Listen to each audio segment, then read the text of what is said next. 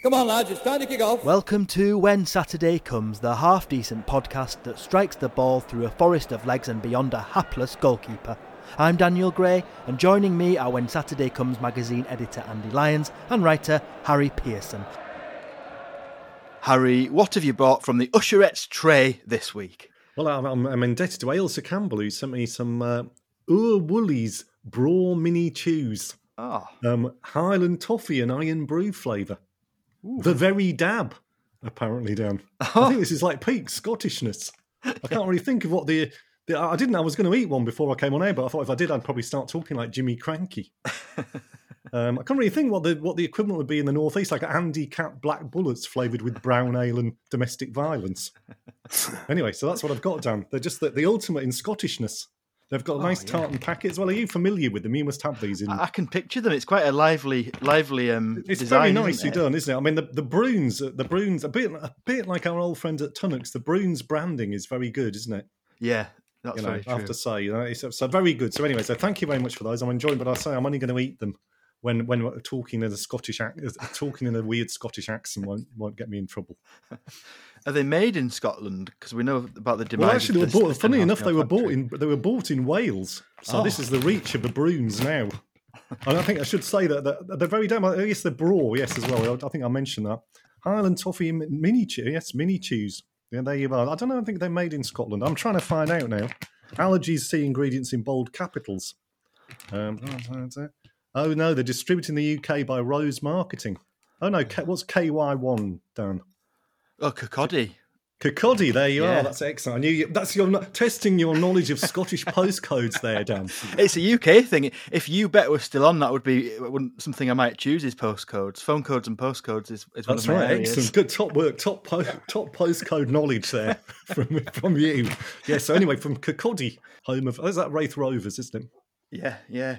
Once you crack with the phone codes, once you crack the order of them, it's a bit easier to work out. So your 0190 is lower down the alphabet, so York, Yeovil, and others like that. So it's really the evenings fly by. I must go out for a drink with you sometime, Dan. Any other thrilling happenings there? Well, I went to, after the game I went to on Saturday. I went to a little pub nearby, which is normally very quiet, but was actually filled with some sort of sports team who were on their Oktoberfest night out, and so they were all dressed in Bavarian fancy dress. And while I was in there, a man who was dressed as a sort of Bavarian barmaid in a dirndl and a blonde wig came over, and he said, "Oh, sorry, are you Harry Pearson?" He said, "I just want to say I really love When Saturday Comes, the podcast and everything. It's really, really good." And then he said, "I suppose it's probably a bit weird someone dressed like me telling you that." And I said, "Oh no," I said, "it's got because actually the podcast has a very large number of transvestite followers." And he went, "Oh, I'm not a transvestite. I'm a rugby player." So anyway, so thank you to his, so thank you to him. It was nice to meet you, and I hope you got home safely without laddering your tights. On another note, I went to the wettest I've ever been at football. I think went to Carlisle a couple of weeks ago, and in the pub, perfectly sunny. As soon as we set off walking to the ground, absolutely poured down. Got to the ground, and we were so wet. We said, "Oh, we normally stand in the paddock, which is a bit uncovered." So we said, "No, we'll get seats in the stand." So we got seats in the stand. As soon as we got in to the stand under cover, the sun came out. So it was sunny the whole game. We eventually just about dried out, and then on the walk home, 50 yards out of the ground, it just started to pour down again. That rain where the water comes out of gutters, so it kind of comes down in a waterfall. By the time I got to the station, absolutely soaked, got on the train, and the minute the train set off, the sun came out, and it all the way back through Hull was just rainbows everywhere when you looked out of the window. And it was the wettest I've ever been. I thought when I took my hat off, a fish would fall out. The only time I've been wetter than that was I went to see a night game. Also in Carlisle, it was Carlisle City, and I got similarly wet, but it was made worse by the fact that just as I was coming back to the station, past those big Weatherspoon pubs, I don't know if you know, on the way to the station in Carlisle, a man burst out of them and was sick all over my shoes. So so it wasn't as bad as that, is what I'm really saying. But the other odd thing that's happened at Carlisle is I've noticed this, and I commented on this to a friend of mine, is that they don't bring Olga the Fox out anymore. Oh. There's no Olga the Fox. I don't know what's gone on. And when I mentioned this to a friend of mine, I said, and he said, "No, the last time I was there wasn't Olga the Fox." He said, it'll be something to do with political correctness. But is it something to do with political? I don't know. Is it likely that fans of Carlisle have complained? We don't want to see a stuffed fox. It's cruel and inhumane. I don't know. Seems unlikely, but there we are. At least you got home from Carlisle 01228 because a cement train fell on the line, didn't it? A few days. There was a derailment. Yeah, that disrupted. It did disrupt my travel in the week. I pictured that it cemented the tracks due to all that rain and things and just blocked them entirely. Well, it would have done, actually. In all that rain, it would have been a terrible thing. Yes, it's just like one of those things where, jelly, like in an old Two Ronnies joke where jelly gets on the line or something. I don't know, and then it rains. I don't know. Anyway, let's forget about that bit. And how about down London way, Andy? Well, I've turned 60, so I've now got a 60+ travel card for use on public transport within London. I feel as though I should go on a long journey somewhere. I could get a bus all the way to Essex if I wanted to, but I might not just yet. But the opportunity is there, though. Tantalising. Have a wander around a suburb, maybe go to a garden centre and come all the way back. It was reported last week that Hannibal Mabry, young Tunisian who's on loan at Birmingham from Man United, has been watching Peaky Blinders to try and adjust to the Birmingham accent. Do you see? He said, there's a quote from him, the accent is still very hard to understand, but not harder than Scottish people. When he signed in the summer, Birmingham did a video for social media referencing Silence of the Lambs, Hannibal, showing a scene from the film where Jodie Foster walks along the line of cells to where she first meets Hannibal Lecter. Except this one, she's walking along and then she gets to the cell and it's Birmingham's Hannibal who says good evening. And so it's great to see that Hannibal is still a first name in Tunisia, actually, a reference to the ruler of Carthage, whose ruins are just outside Tunis. And perhaps instead of the Hannibal Lecter reference, Birmingham should have done a Photoshop of him going over the Alps on an elephant, or done it for real. I don't know how far their budget would have extended, but they should have at least have discussed. Presumably, it was discussed at the meeting, and they decided it was cheaper to just use a bit of old Silence of the Lambs footage. Something I should mention, something that's featured in our weekly newsletter, The Howl, last week, when Trent Alexander-Arnold came on for Liverpool at Forest last Saturday. It was the first time that a player played a Premier League match at a ground near a river of the same name since Don Hutchinson played for Everton at Sheffield Wednesday in 1999. So if you want to keep a seat by yourself on a train or a bus, which I may well be doing with my new travel pass, just start telling people that as they go to sit down, and guarantee it'll work. They'll go off and stand by the central doors, as said, be hemmed in by a pushchair. Also, we should say a bit of topical comment. Really, we've got a new Prime Minister who has, according to BBC News yesterday, he's got a bulging and daunting in tray. So I used to have a system for dealing with that. But back when we had an office, this is fascinating content. I had a multi-tier in tray, which I probably after about 30 years, I think. And if any items near the bottom of the tray hadn't been looked at for a while, maybe a few months, I'd throw them away. It never failed for me, and presumably that's the kind of approach you'll be taking. Might as well. Nothing else has worked, has it? So we'll see. It was said when Liz Truss, during her brief Brian Clough-esque 44 days or whatever it was as Prime Minister, had been considering not implementing the fan-led review, the thing that was backed by fan groups, that Sports Minister Tracy Crouch had put forward, including things like football having an independent regulator. And there'd been some heavy lobbying being done, not least by some Premier League clubs on the Truss administration. So what will Rishi Sunak now do? Now, he is supposedly a football fan, Southampton fan, though, like all politicians these days, he has to claim to like football. Penny Mordaunt apparently is a Portsmouth fan, so perhaps they'll have bants ending in a Z in cabinet meetings. And I'm sure we'll hear about this soon if they do. Anyway, and also I should finally say, it wasn't the worst thing about Boris Johnson attempting his political comeback over the last week, but I see there's already been a revival of those terrible compound swears like cock, womble and fuck trumpet and all those things. Just terrible, limp, twee garbage. I hope they don't creep into football. They haven't yet really crept into football discourse very much, I don't think, but I hope we can keep them at bay. And now your fortnightly reminder about our live event later in the year. On November 17th at 7 p.m, we'll be heading to West Didsbury and Chorlton for a World Cup warm-up. And then on December the 8th at 6:30 p.m, you can join us for the When Saturday Comes Christmas party at Dulwich Hamlet. Tickets are £20 or £15 for early birds if you get in quick. See more details and get your tickets at whensaturdaycomes.eventbrite.co.uk. And I think the Bee Gees have something to do with that first venue, don't they, Andy? Is it on the Isle of Man? I must have missed that. Are we going to fly?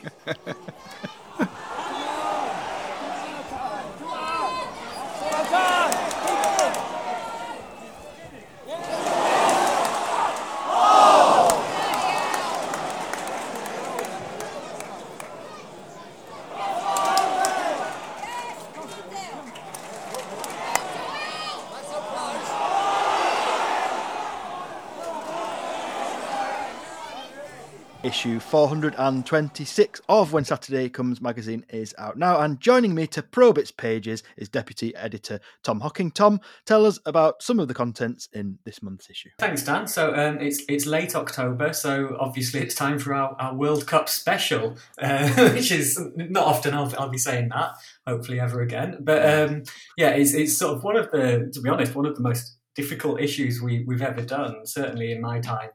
At WSC, it's a morally reprehensible tournament and an organisational nightmare for pretty much everyone involved in football, including domestic leagues and everyone else like that. So hopefully the readers think that we've managed to get the tone right.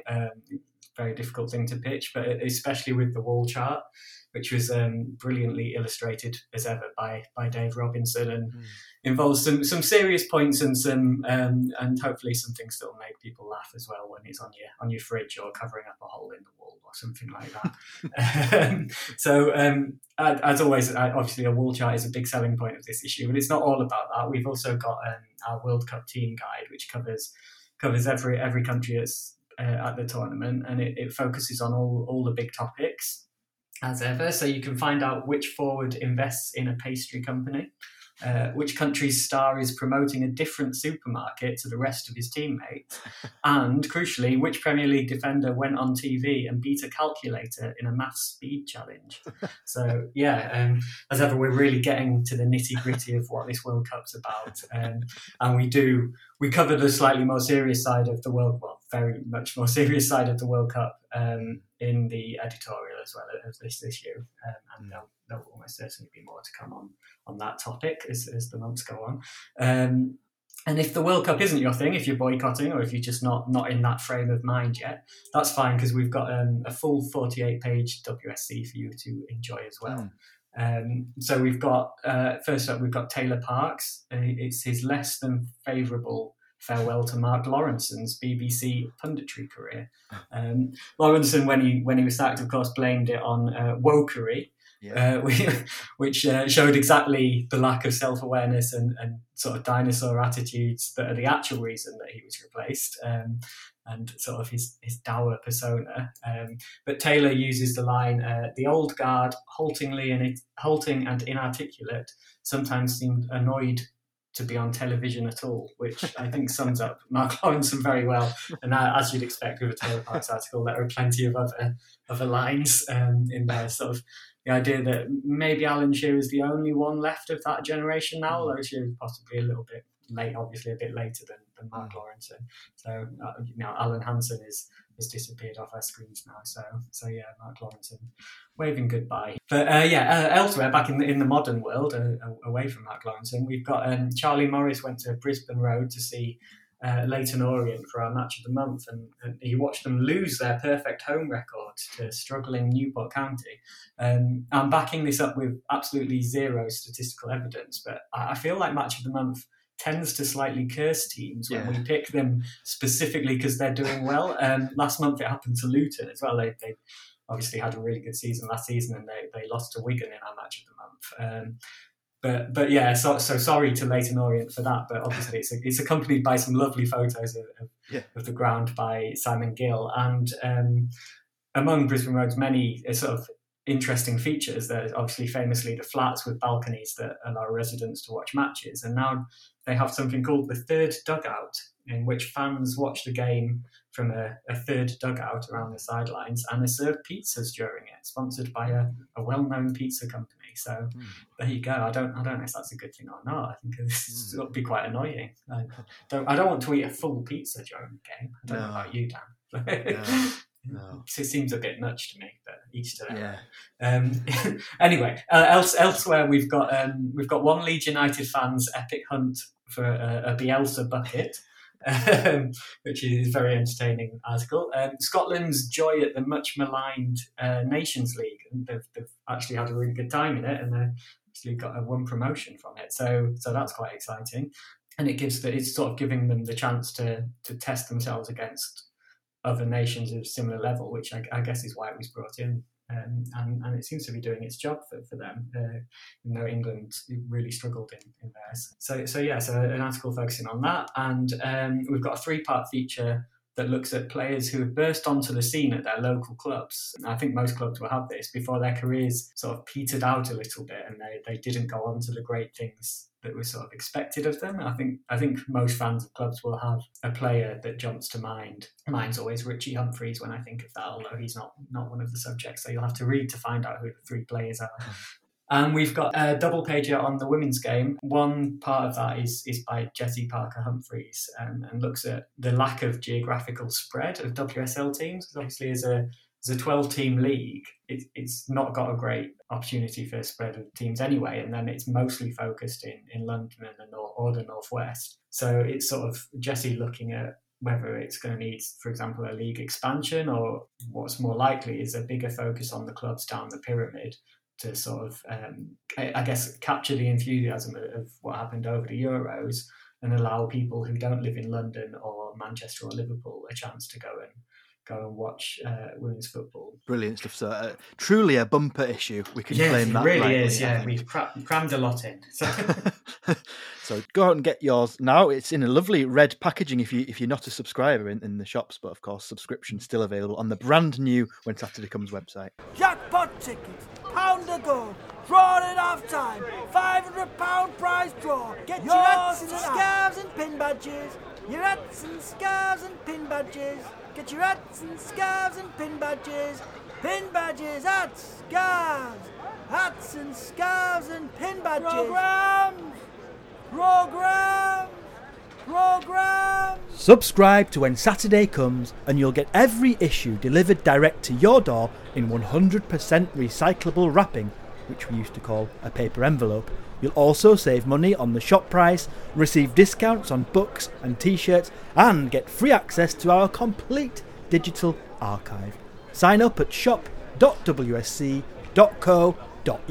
Jackpot tickets, £1 a goal, drawn at half time, £500, yours to take on tonight. Right, I'm going to give the random topic generator a shove. Here we go. Peter Handyside, Lutterworth Athletic, when line marking machines go rogue, and it's landed on one-off champions. Oh, Andy, who or what in all creation does that bring to mind? Well, first off, I noticed actually that the 5 English clubs have won 1 league title. Have also won the FA Cup, and in the case of Leicester Forest, the League Cup as well. So there isn't here a team who've done the ultimate one-off of just 1 league title and nothing else major. I'm not including like promotions for the second division. So all the best examples are from overseas. And I think that maybe the best example of a team who had one kind of mini era, one of the best examples, are Cagliari in Italy. Champions in 1969-70 had 6 players in Italy's World Cup squad that year, including 4 who played in the World Cup final.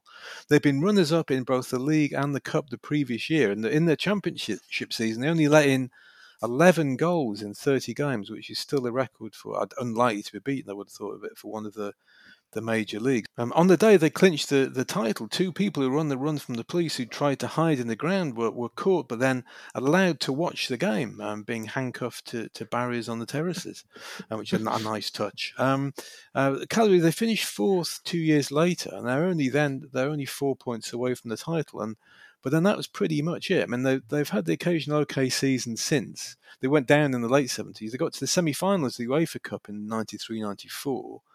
They'd finished 6th in the league the previous year, but they've never really got back to anything like even the occasional good season where they finished 3rd or something like that. The star player then is Luigi Riva, who's probably the best-known Italian striker of his generation, who stayed with them to the end of his career. And for a while, I just assumed before I knew much about him, that he was actually from Sardinia, but he actually wasn't. He was from northern Italy, and he joined them. He was playing for a youth team in the tournament against Cagliari's youth team, and he got spotted, and they signed him up when he was about 16. So they weren't even his local team, and that was pretty good that he stayed there the whole time. Although it's not something that would happen now. I mean, a star player, the star striker with the national team, spending his career with one generally kind of modest club, though they had been properly competitive for about 4 seasons. I suppose if they'd been mid-table when he was at his height, maybe he would have been tempted to move, but as it was, he stuck with them. The other great one-off title in Italy would be Verona in 84-85. Like Cagliari, they'd also been cup runners-up. They were runners-up in the cup for the 2 previous seasons, so they had a fairly strong team. They had 4 or 5 players in the squad who got caps for Italy. There were no really famous names. The best-known players were the 2 foreign players, the Danish striker Preben Elkjær and the German defender midfielder Hans-Peter Briegel, who's a former pentathlete who always played with the socks rolled down. I remember a pundit once said about him, he always looks like he's going on a sponsored walk. He had the kind of slightly muscular, a muscular gait. But Verona's title, which was a significant thing in it, was the only season where the league didn't decide a few days in advance who the referees would be for the forthcoming round of fixtures. It was done on a kind of random draw, and some did wonder if this may have had some kind of effect, because those sort of suspicions were later borne out in 2006 when Juventus ended up being relegated, and then 4 other clubs were charged with trying to influence the committee that decided which referees should be assigned to the matches. And there's a Juventus official called Luciano Moggi, who had his phone tapped as he was having loads of discussions with and about referees. The main thing I remember about the news report to that, was that, because I had various quotes from him, was that he referred to English referees as stronzi, which means arseholes. But I don't know if that meant they were unpersuadable or just, arseholes. Juventus, of course, cleared out their backroom management staff after that, and of course have not been linked with any funny business to do with refereeing at all since then, in the 9 title-winning seasons they've had in the past 15 years or so. In Germany, nearest equivalent to Cagliari would be Eintracht Braunschweig, 1 title in the 66-67, in the early days of the Bundesliga, no cups. Well, that was when the Bundesliga was very open. A different team won it for I think the first 8 years in a row before Bayern Munich and Mönchengladbach started to dominate. And Braunschweig's title, this is another one you could say to someone who's about to sit down next to you or on a bus or train to drive them away. Strange fact, Braunschweig's title was in the middle of a run of 3 seasons when the Bundesliga was won by teams who've won nothing since. Munich 1860 the year before, then Nuremberg the year after. But both Munich 1860 and Nuremberg had won major trophies before. They're both kind of historical clubs who've had some success historically, where Braunschweig weren't really. Team that won the league also, like Cagliari, based on a very tight defence, only let in 27 goals, which is 14 fewer than the next best defence, including several German internationals. Goalkeeper Horst Folter was played at the World Cup in 1970. He was a deputy to Sepp Maier. And they were a pretty solid Bundesliga team for a decade or so after that. They were the first German club with a shirt sponsor, Jagermeister, 1973. Had 1 good season in the 70s. They were third, only missed the title by a point in 76-77. But they've only spent 1 season in the Bundesliga since 1985. So I suppose people of a certain age, say 60, as that's quite a good age, would kind of see them as a typical top-level German club in much the same way that people of the same age here might see, I don't know, say Derby or Stoke as kind of typical. If you were naming your top 20 kind of top-level clubs, if you were German, you might put them in, but most younger people, I'm pretty sure, wouldn't. Also, should mention Obilic from Belgrade. 97-98, they won the what was then the Yugoslav League. Though it was then down to Serbia, just Serbia and Montenegro since split. Because the 2 big Belgrade teams, Red Star and Partizan, are the only other teams who've won the Yugoslav, as it then was Serbia, Montenegro, and now is Serbian League since then.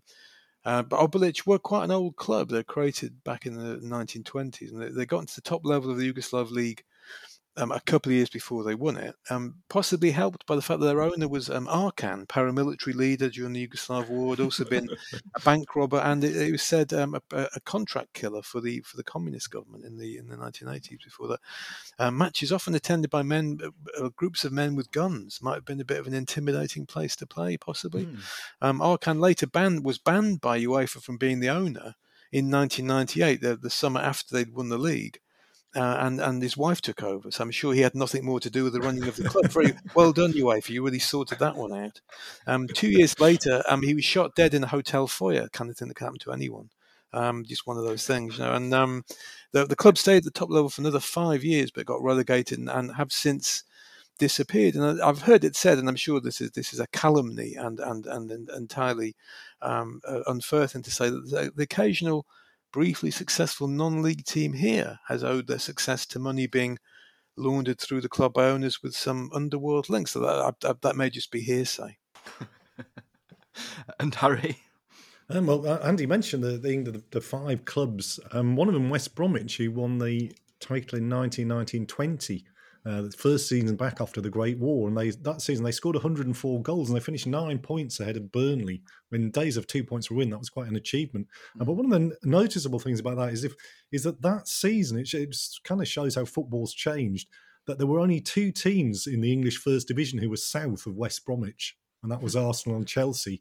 And in the Premier League this season, there are 10 teams south of West Bromwich. What does that say about the state of Britain today? I don't know. Anyway, we'll move on from that to Spain, where Real Betis won their only league title in 1934-35, except they weren't called Real Betis then because the Spanish Second Republic had abolished all royal patronage. And so they were actually called Betis Balompié. It sounds like a cartoon elephant. And we've had it talked about the ampersand, Abby, but the Balompié is a claque, Dan. I think that's what it's called anyway, which is a kind of, because it's from ballon meaning ball and pied meaning foot, so it literally means ball foot. So it's a sort of a kind of direct translation, I think, which is a claque. So maybe we should look for a claque derby. Put our listeners onto that. Anyway, so Betis Balompié, and they finished ahead of Madrid FC, which was actually Real Madrid, because they'd taken the hump and didn't even bother to invent a claque name for themselves. And at the time, Betis were actually interested. They were managed by an Irishman, Patrick O'Connell from Dublin, wing half. He played for Manchester United and Hull City, but before he went to Spain, he was player manager of Ashington.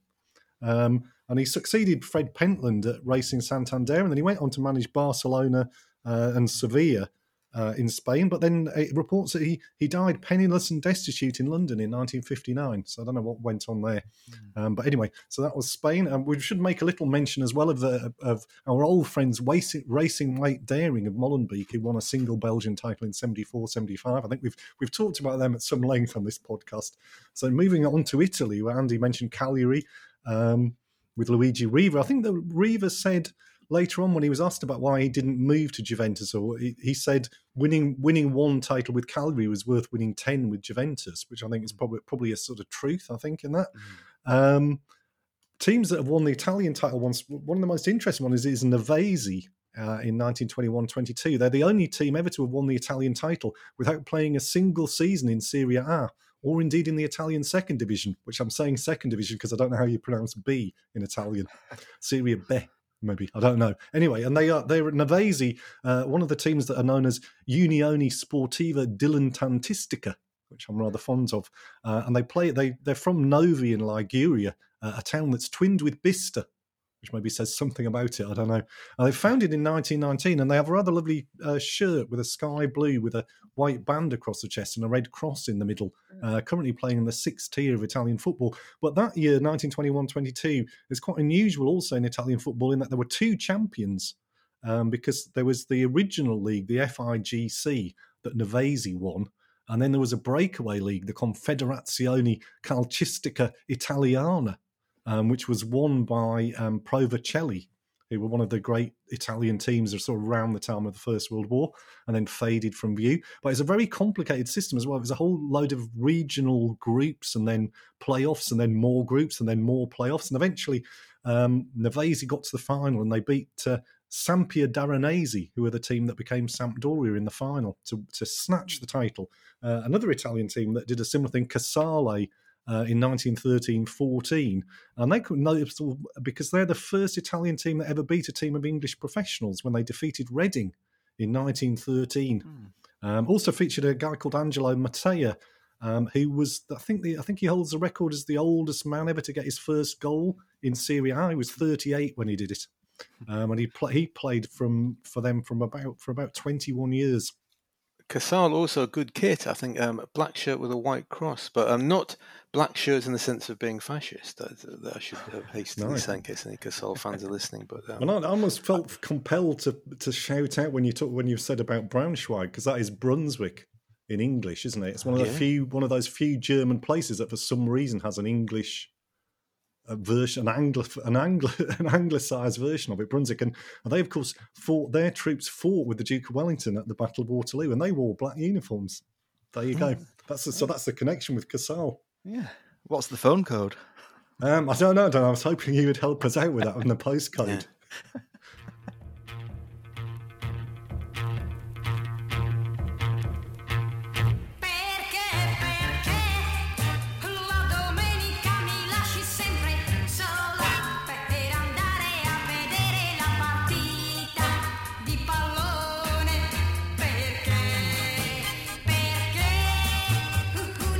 It's time for the part of the podcast where one of us chooses a record from that wonderful website, 45football.com. Harry, what's your choice this time? Well, I've gone for Friedel Rausch. It's by Martina from 1989, celebrating FC Luzern of Switzerland. I think their only league title. Friedel Rausch was the German manager. I was slightly attracted to this because the cover, I thought it looked like it was being sung by a ventriloquist and dummy. But it's actually, when I looked at it closer, because my eyesight is fading, it's actually the singer Martina wearing a kind of cap and sitting on Friedel Rausch's lap. I thought she looked like a dummy. Anyway, but she isn't. So she's singing on this. Friedel Rausch was a German. He was a manager of Lucerne. He took them to the Swiss title in 1989, the Swiss Cup in 92. As a player, best known as a defender. Made most of his career for Schalke, and probably best known in Germany for an incident in the Ruhr Derby of 1969, when he was savagely bitten by an Alsatian dog. And the dog, I thought the dog must have been a police dog, as in that other incident that we talked about in a previous podcast. But in fact, it wasn't. It was an Alsatian dog that had been brought into the ground by a Dortmund fan. And better yet, the dog is called Blitz. Which, I don't know, it sort of struck me at first. It's only really later I realised that Blitz means lightning in German, because otherwise I thought it was a bit offensive. You know, it's like having a bulldog called Dresden.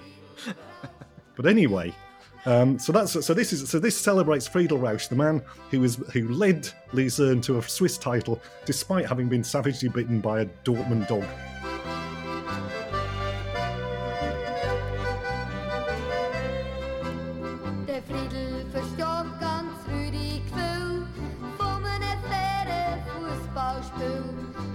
Ganz ruhig auf seiner Bank, denn der Gegner macht einen rüdigen Gestank.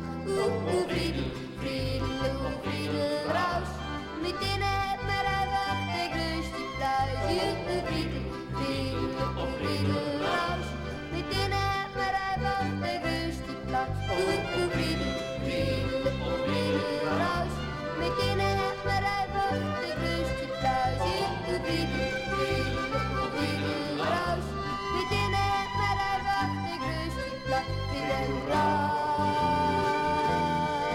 olé!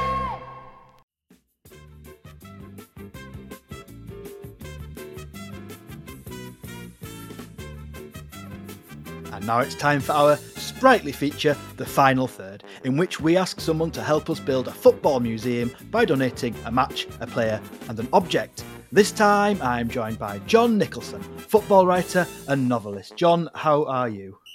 I'm very well, thanks, Dan. Yeah, very well. Enjoying a nice rainy day on the Cowal Peninsula, which is pretty much every day, really. I noticed on your Twitter account last night you picked out a particularly beautiful Scottish footballer's haircut. Can you describe the hair to me?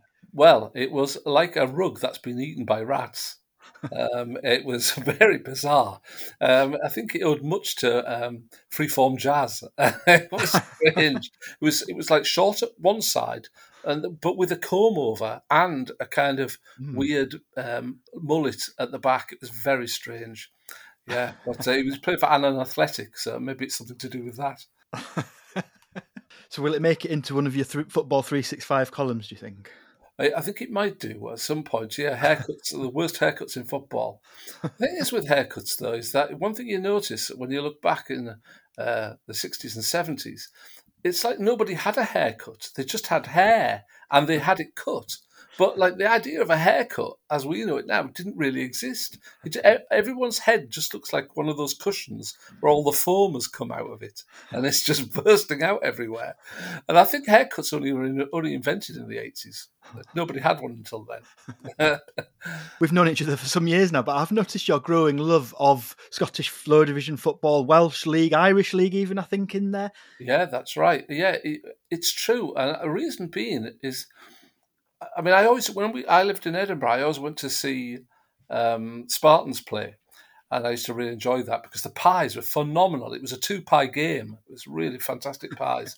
And you could drink as well there, obviously, at the amateur ground. So it was really good. And I just feel as if it's the repository of real football.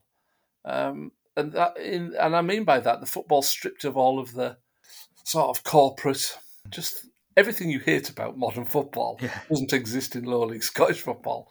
Probably actually in lower league football in England too, you know. And I often say to people when they get disillusioned about the Premier League and all the money and just all the awful owners and everything like that, I say, just go down the pyramid. You'll find a level where it suits you, you know. And I mean, I know that you feel that same way too. And it brings you back to what football really kind of, the things that really mean most about it, which is about community. And it's about sort of locality and sort of civic pride, really. It's not to do with international global capitalism.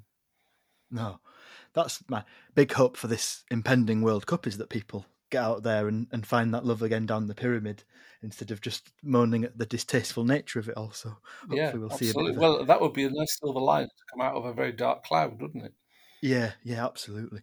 So those listening will know you probably from Football 365. You have a column in the Irish Examiner now. You've written several football books that have done very well indeed. But I know you as well as the man who has written a lot of novels based on Teesside. That's right, I have. I've written 15 of the Nick Geimer crime series, which are all based in and around Teesside, North Yorkshire. That is a kind of string to my bow that I only started about 10 years ago. Yeah, and I wrote 3. I launched the whole series with 3 that were published on the same date, because I thought that if people like one, they'll want to get another one straight away.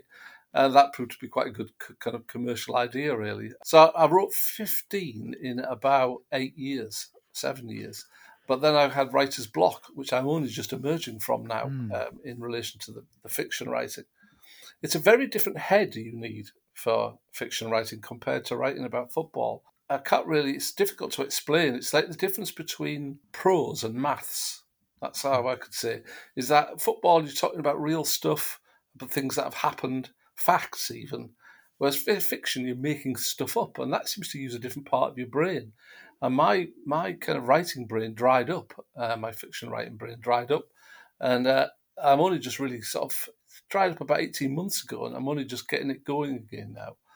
I think it's partly because of lockdown, in the sense that I wasn't going out and doing stuff. And I think you have to experience human interaction, even if it's just vicariously by seeing people doing stuff, in order to stimulate you to write about people doing stuff, you know? If that makes any sense. Yeah, absolutely. Very interesting stuff, actually. Okay, well, we've got you on here to talk about that, but also as our latest guest curator for the When Saturday Comes Football Museum. So, first of all, John, I'd like you to nominate for the museum a match. Right. Well, the match I am nominating is the Anglo-Scottish Cup final in November 1975 between Middlesbrough and Fulham. Now, this was the first Anglo-Scottish Cup final, and which Middlesbrough won 1-0 over 2 legs. And I went to the first leg, which was held on the 26th of November 1975. And it was a freezing cold night, and it rained for the entire duration of the game. And we scored a scrappy goal. Armstrong scored a scrappy goal. And then we went and played the return leg a week later, and we drew 0-0. And so we won the Anglo-Scottish Cup. And it always annoyed me when Borough won the League Cup. So people would say, it's the first trophy they've ever won. No, it's not. It wasn't the first trophy we ever won. We had won this Anglo-Scottish Cup. And in 1980, we won the Kirin Cup in Japan. Yes. And people forget this. And that's before we even look at all of the Northern League stuff that we won in the turn of the century. But so that always stands out in my mind. And it stands out as well, not just because it meant it was a bit of silverware, because it was kind of a phase in the mid-70s where we were quite good. the Borough quite good because we got promoted in '74 with that world famous Jack Charlton team. Well, not world famous, but famous in the locale of Teesside. And 74-5, we finished 7th in the first division. And just a couple of months after this game, we got to the semi-final of the League Cup. And we'd won the first leg of that, actually, 1-0 v City, but we lost the return 4-0. So it was just because, as you know, Middlesbrough, we know we don't go for the glory, do we? You know, and so that stands out in my mind as just a kind of little golden period. But it also because it seemed very quintessentially Borough, in that it was a miserable, freezing cold night, an absolutely terrible game of football.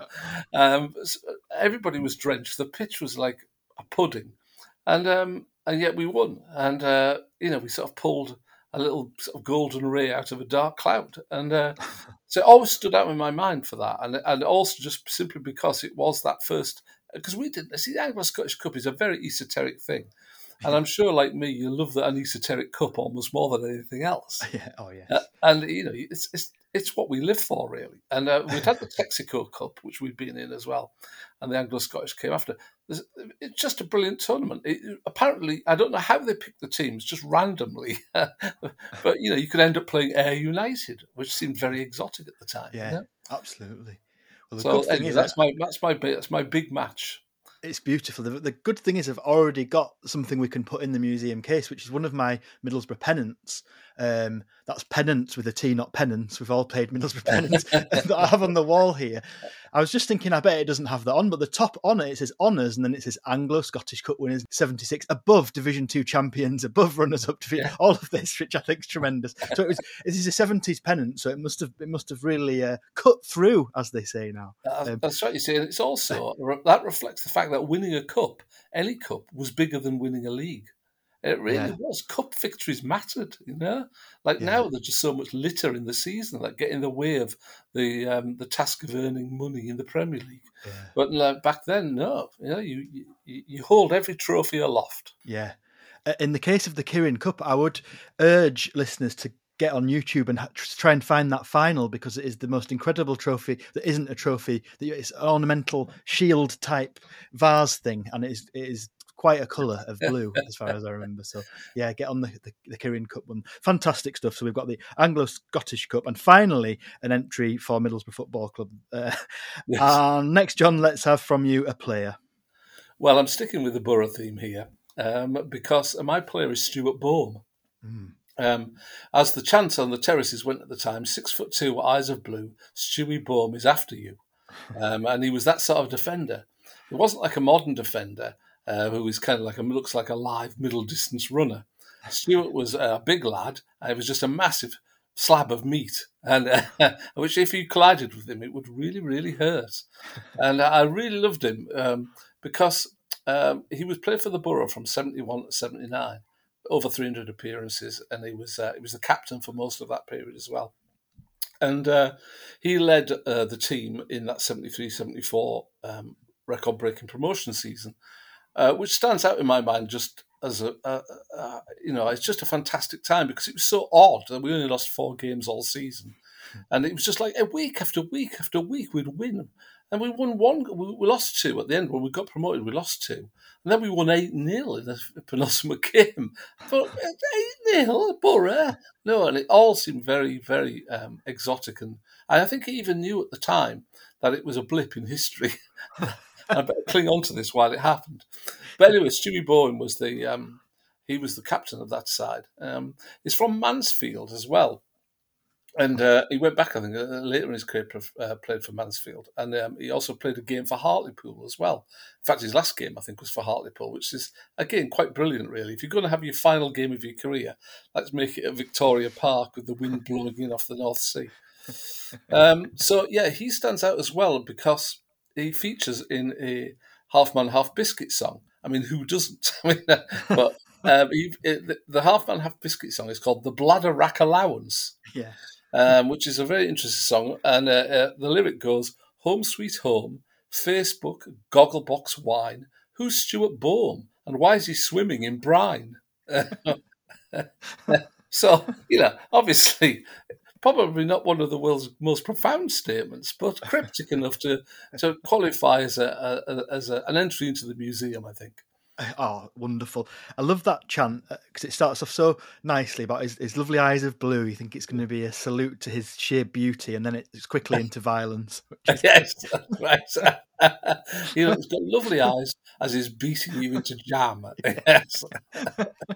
Okay, superb. Right, let's have an object for the museum, John. Right, well, my object is something that I acquired in 1971, and it is a bust of Billy Bremner. Oh. Now, when I say bust, it's not a full-size bust, it's a tiny little plastic bust. And it came from Joe Mercer's Great Britain Soccer Squad in 1971. And these were, as was popular at the time with Esso, something you could collect in return for spending money on petrol. And you got these at Cleveland Petrol, which was a very local thing to Teesside.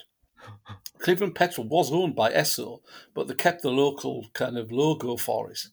And this was the only place you could get them. You had to spend a certain amount of money, and you saved up, points or coupons or whatever it was, and you handed them over, and they gave you one of these little busts. Now, there was about 14 of them, something like that, and they were all from sort of England, Scotland, Ireland, Wales. They were the most strange-looking things. But the strangest of all was Billy Bremner, who looked like a man who'd had an industrial accident and lost an eye.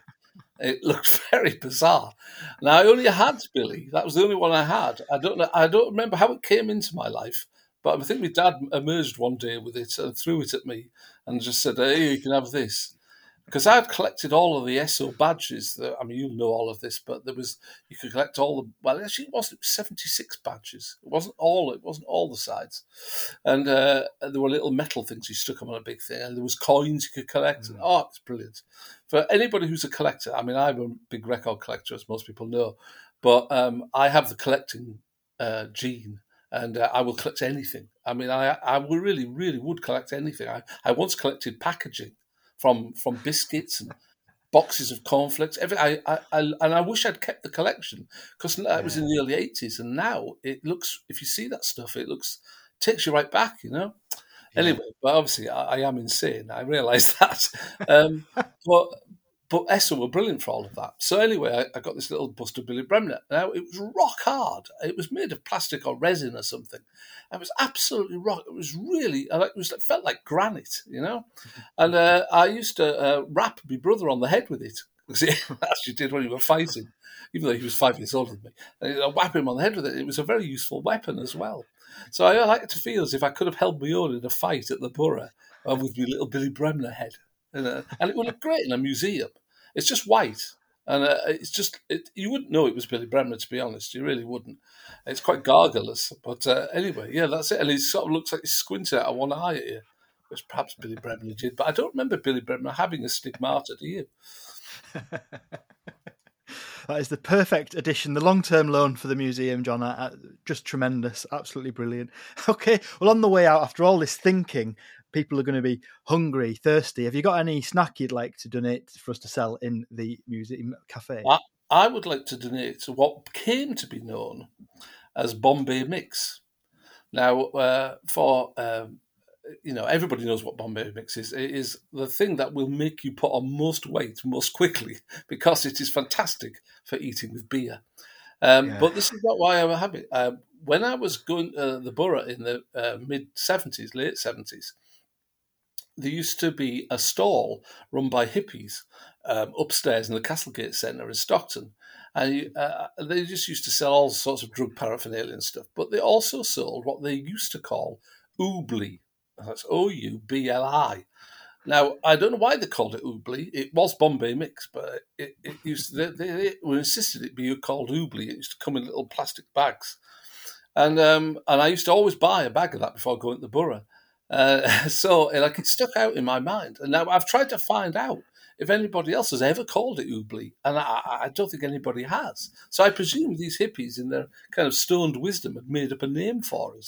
And it sounded vaguely Indian as well, so that kind of plugged into the whole vibe. And and also I absolutely bloody love Bombay Mix, and I bet you do. I don't think anybody could with it. No. And so I would donate a large bag of oobly to the museum, and they have to underneath. They have to put also known as Bombay Mix. You have been listening to the When Saturday Comes podcast, produced and edited by me, Daniel Gray. Do join me, Andy and Harry again next time for more vital, topical and half-decent chatter.